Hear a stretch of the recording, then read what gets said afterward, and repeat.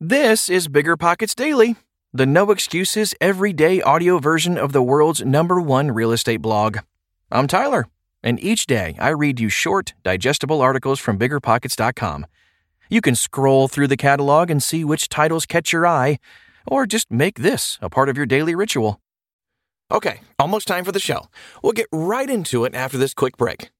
This show is sponsored by Airbnb. Did you know that a long time ago, before I ever started my real estate business, I turned one of my first primary residences into an Airbnb? And that's the extra income that I needed from Airbnb that gave me the confidence to go out and work for myself and eventually quit my 9-to-5 job. And now I have dozens of Airbnbs all over the country. I've even partnered up with the old David Green on a recent property in Scottsdale to take our portfolio to the next level. And of course, we host it on Airbnb. But you don't need to be a full-time real estate investor to start on Airbnb. As a matter of fact, I was self-managing 10 properties while working my 9-to-5 job, so I know anybody can do it. Think about it this way. You're looking for extra income and going on a vacation. Wouldn't it be great to rent out your space and let your property pay for itself while you're gone? I did this one time. I pitched my wife and my roommate, because we were house hacking, on the idea of renting out our home, and it paid for all of our expenses on a trip to Mexico City. So go and give it a try. It might just change your life, just like it did mine. And I really do mean that. Your home might be worth more than you think. Find out how much at airbnb.com/host. The dream of owning a vacation home can be daunting. From finding the best guests, to the maintenance, to organizing the cleaners after every guest stay. With Vacasa, they make that dream into a reality.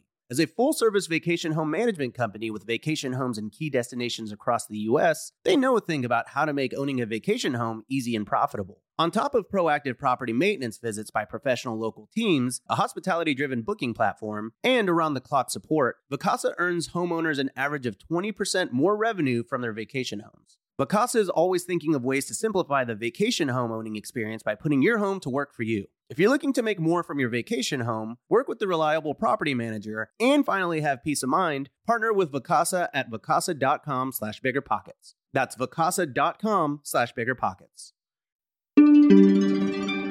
6 charts that paint a picture of where the housing market is at, by Matt Meyer. The housing market is in an unfamiliar place. After several years of appreciation and a few years of massive booms across the U.S., the train is finally losing steam. With affordability maxing out, prices are on the decline, along with increasing inventory, median days on market, and migration patterns that are disproportionately affecting the way markets rise and fall. So on today's podcast, we break down 6 charts that characterize the current housing market. First up, affordability is lower than ever. First things first, mortgage rates have skyrocketed this year from an exceptionally low 3% to just over 7% as of early October. While 7% is still lower than historical rates that flirted with 20% in the 1980s, it has still created sticker shock for prospective homebuyers calculating their would-be monthly payments and has led to the fastest declining affordability rate ever seen. Of course, we have the Fed to blame for this. For the most part, Chairman Jerome Powell's ultimate goal is to defeat inflation, so raising interest rates, especially at the pace they've been doing so, is meant to quell spending and slow down the economy. Housing prices are just one piece of the puzzle. The combination of historically high real estate prices, rapidly rising interest rates, and 40-year highs in inflation have made this the least affordable market we could imagine. According to NAHB Wells Fargo Housing Opportunity Index, that's a mouthful, which measures the relationship between household income and housing cost, the index is at the lowest it's ever been. The next chart will break down the S&P Case-Shiller Index, which has looked wild since the beginning of the pandemic.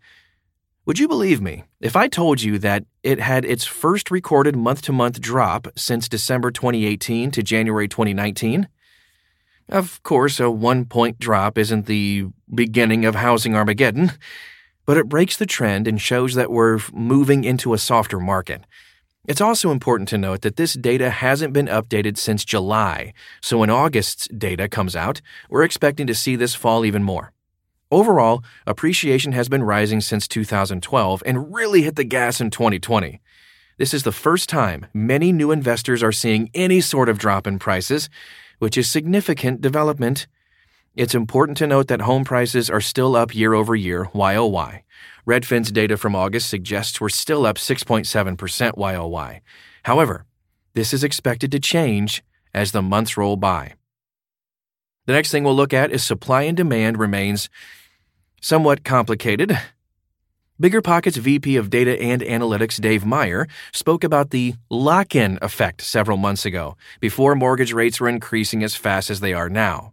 The idea is that as mortgage rates increase, homeowners will be less inclined to sell their homes as they likely have lower fixed rates and may find it harder to afford their next home. They'll also find themselves selling in a market with falling prices, yet higher costs of living. While statistics suggest that the average length of time a homeowner stays in their home is 8 years, the odds of them selling right now are low anyway, if they locked in a 3% rate within the past couple of years. I'll also remind you that mortgage rates still hovered around 4% in 2014. As rates increase, you may find that many would-be equity-rich sellers who have lived in their homes for a long time will hold out until rates come back down. It's also important to note that homeowners who may have had high rates probably refinanced within the last 2 years, resetting the clock. Regardless, inventory, while rising, is still staying within cyclical norms. Here's the conundrum. If supply decreases, demand remains higher despite it decreasing. I think it's pretty evident that demand will remain higher than supply for the foreseeable future. The question is, how well it paces against supply, as that will be a big factor in how much home prices rise and fall, and even more importantly, where. Which brings us to migration patterns. The question of where brings me to my final analysis for the podcast. Migration patterns are ever present, but there were some big-time winners during the pandemic. Austin, Texas, Boise, Idaho, Tampa, Florida, Phoenix, Arizona, and many other cities saw tremendous growth during the pandemic. Meanwhile, juggernaut cities like San Francisco and New York City lost some of their population. During the pandemic, many of those boom towns saw the highest appreciation rates in the country. Austin's median sales price capped out at $670,000 in May, up 15.5% YOY. Massive. Boise got up to $585K, nearly 21% YOY. But now, those same markets are softening, both taking $100,000 median sales price tumbles since their peaks. What does this mean? A couple of things, actually. One, it proves the affordability crisis is real and is either pushing people out of markets or preventing them from coming in. Second, it means that some markets will continue to appreciate while others will decline. Most importantly, the markets that experience the most rapid appreciation stand to lose the most, as some may have overinflated well beyond their intrinsic values. Picking and choosing which markets will wind up like this is a little bit easier said than done. However, by looking at the regional migration patterns, you can get a pretty good idea of what homeowners are thinking. Real estate is local. Therefore, keeping track of local trends is just as critical to making sound investments as any national trend can show. One of the more overlooked but essential elements of market analysis is recognizing and understanding population trends. If a state's population is growing, is that because the state is experiencing an influx of newcomers? Or is it just a product of birth rates? Furthermore, does the state offer business or tax incentives that would lead folks to move from places with higher taxes or poor business incentives? Exhibit A is the migration from California to Florida. California, one of the country's highest tax states, versus tax-free Florida. With enough research, you can make well-educated bets on what markets stand the most to gain and lose. Let's wrap things up for today. As the housing market shifts, staying informed is the best way to protect yourself and your investments. So the charts that we kind of narrowed in on today kind of paint a picture of where we're at right now. But things can change quickly. If you want to take a look at the charts, by the way, that we talked about, you can see them at biggerpockets.com right inside this article.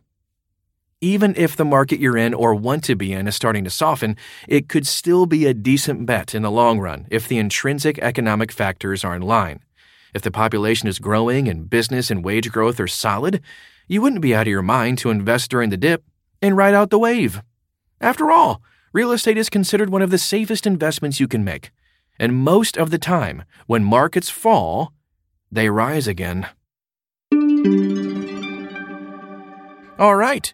Thanks for making this show a part of your hump day. You know what else happens every Wednesday? Bigger Pockets webinars. They're live and free. You can register at biggerpockets.com/webinar. Plus, if you're a pro member, you get unlimited webinar replays. What are your plans tomorrow? Hopefully, they include another episode of Bigger Pockets Daily. See you then.